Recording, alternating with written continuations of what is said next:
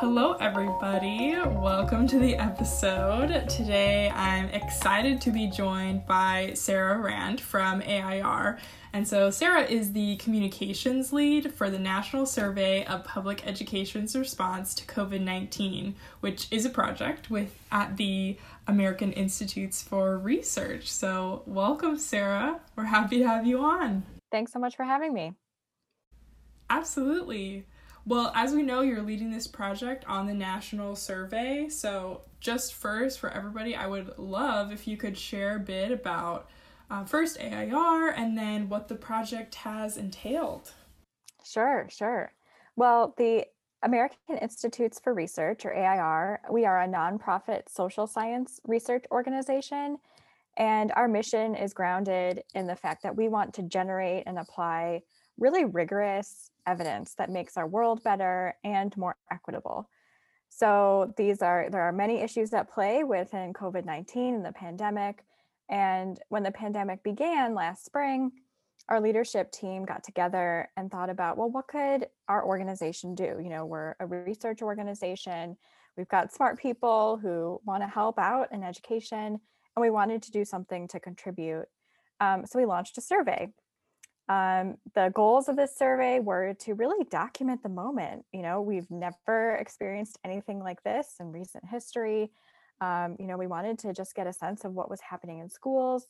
And we wanted to provide really actionable information to educators, policymakers, and researchers to best inform education practices. And I would say most importantly, and what I'm seeing is that we're really shining a light on the inequities that are persisting and growing, unfortunately, during the pandemic. That absolutely makes sense. And it's really helpful to have research such as this to inform those practice decisions, whether it be for school administrators or teachers. So this is great. And I would love to know a bit more about the how behind the survey, whether that be who was surveyed or what questions were asked, anything like that. Sure. So if you're familiar with research, you know that sometimes it operates quite slowly at a turtle's pace. But for this project, we have been operating as fast as possible. And our researchers are working so hard to make this research accessible and get it out there in a timely way so it's useful. So back in March, when the pandemic began, our research team got together and started putting together a survey.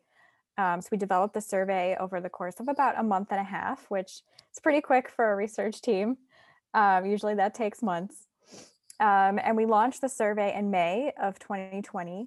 And we administered the survey to we sent it to over 2,500 school districts and about 260 charter management organizations, which made up a representative sample of districts and CMOs across the United States.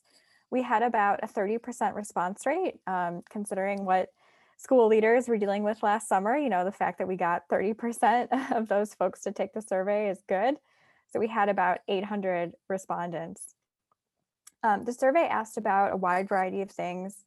It asked about school closures, including the timing of school closures due to COVID. It asked about distance learning approaches and challenges. It also asked specifically about supporting students with disabilities and English learners, which are particular groups that have struggled during the pandemic. It also asked about district policies and requirements, such as grading and graduation, staffing and human resources, and the teacher side of things, which we know has been also affected by the pandemic, and also health, well-being, and safety. So it asked about a whole lot of things. The survey was long. It took about 45 minutes to complete. We administered this survey over the summer, so it's open for about 2 months.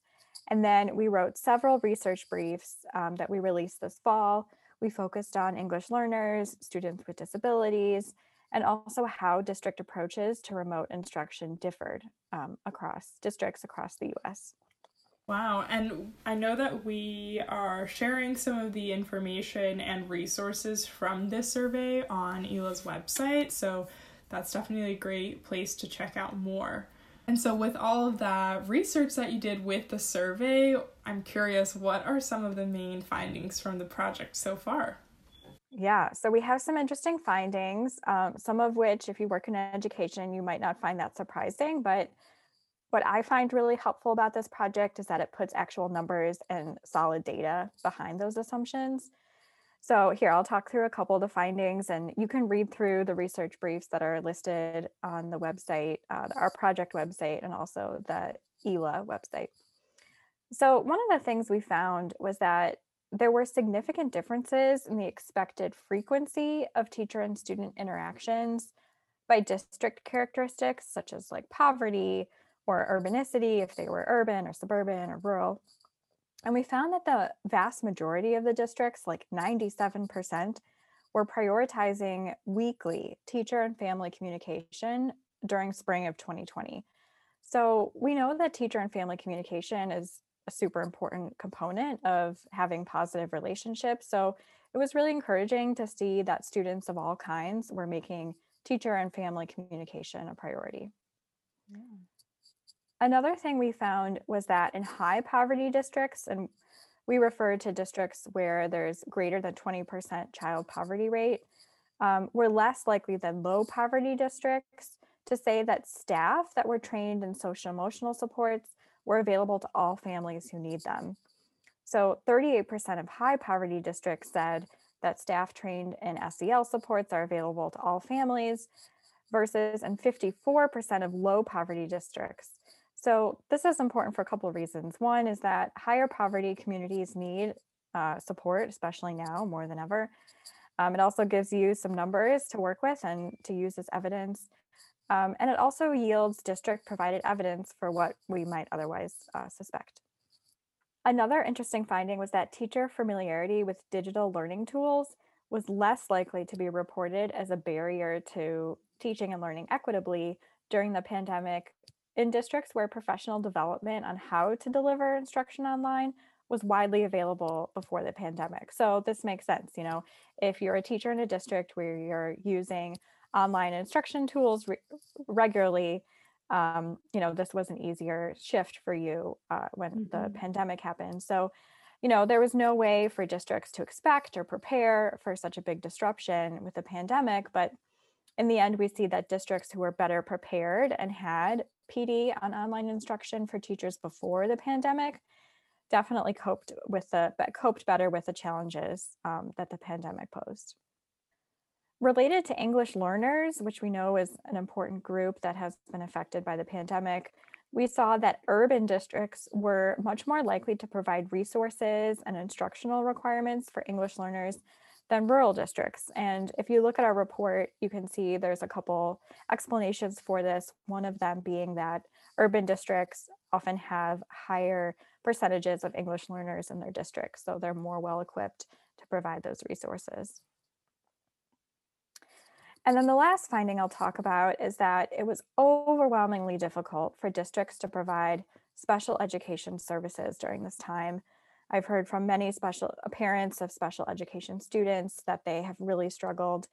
And this really speaks to a bigger issue about how we support students with disabilities and how we prepare teachers to teach all students. This is getting at some of those equity issues that this project is trying to address. So many of the schools that did well with the transition to virtual learning were the ones that had universally designed instruction already in place. So the extreme difficulty that districts had just puts a spotlight on larger issues already occurring. That's incredible findings. Like you mentioned, for some people, a lot of those they'll already know, whether they have seen it in their classrooms as teachers or they've witnessed it as parents of a student. But I think that just provides more information and action items for schools and districts on how to move forward and learn from this year, not just forget it once we can return in person eventually. I'm hopeful that despite all the challenges that COVID-19 has caused for teachers and for students and families, that hopefully this has shed a light on some of the inequities and just provided some more information about how we can address those and improve education for all students. Absolutely. And I know you shared with this survey and the project overall that it's a continuous effort. It wasn't just that initial questionnaire, but that the work is continuing to grow. So what are some of those plans for this next year with the project?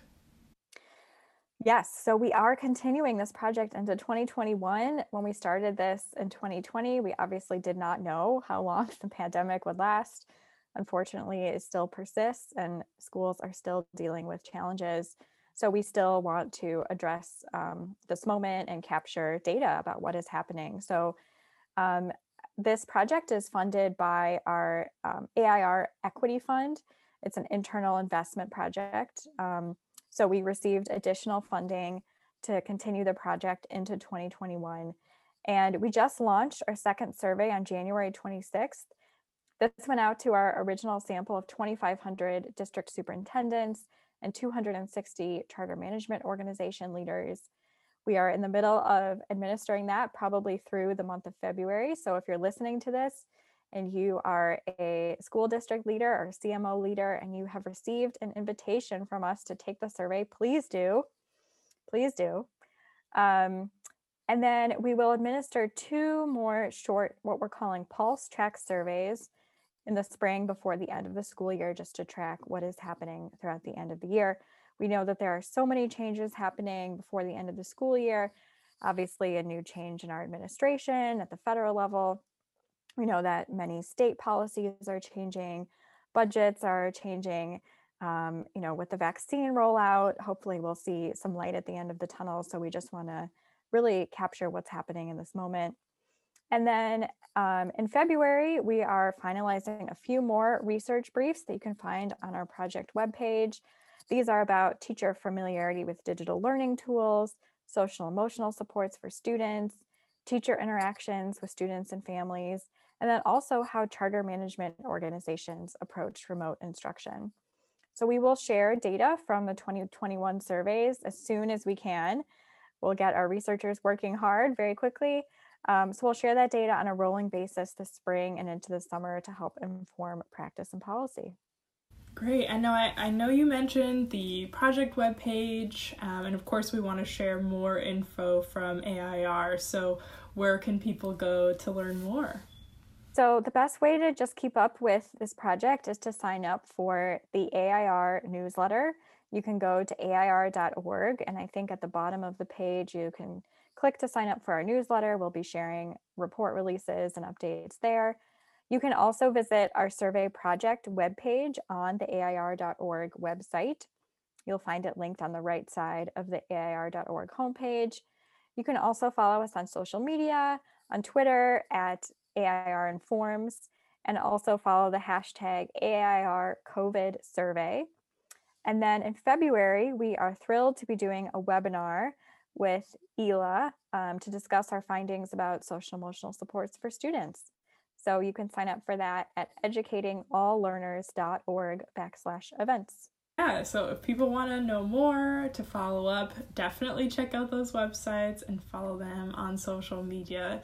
And we're excited to partner on more work and share some of these resources for people. Thank you, Sarah, for joining us. Thanks so much for having me. Check it out. And of course, check out more information on the Educating All Learners Alliance on our YouTube channel. Subscribe at Educating All Learners and follow us on Twitter at educateall_org. Until next time, this is the Educating All Learners Alliance podcast.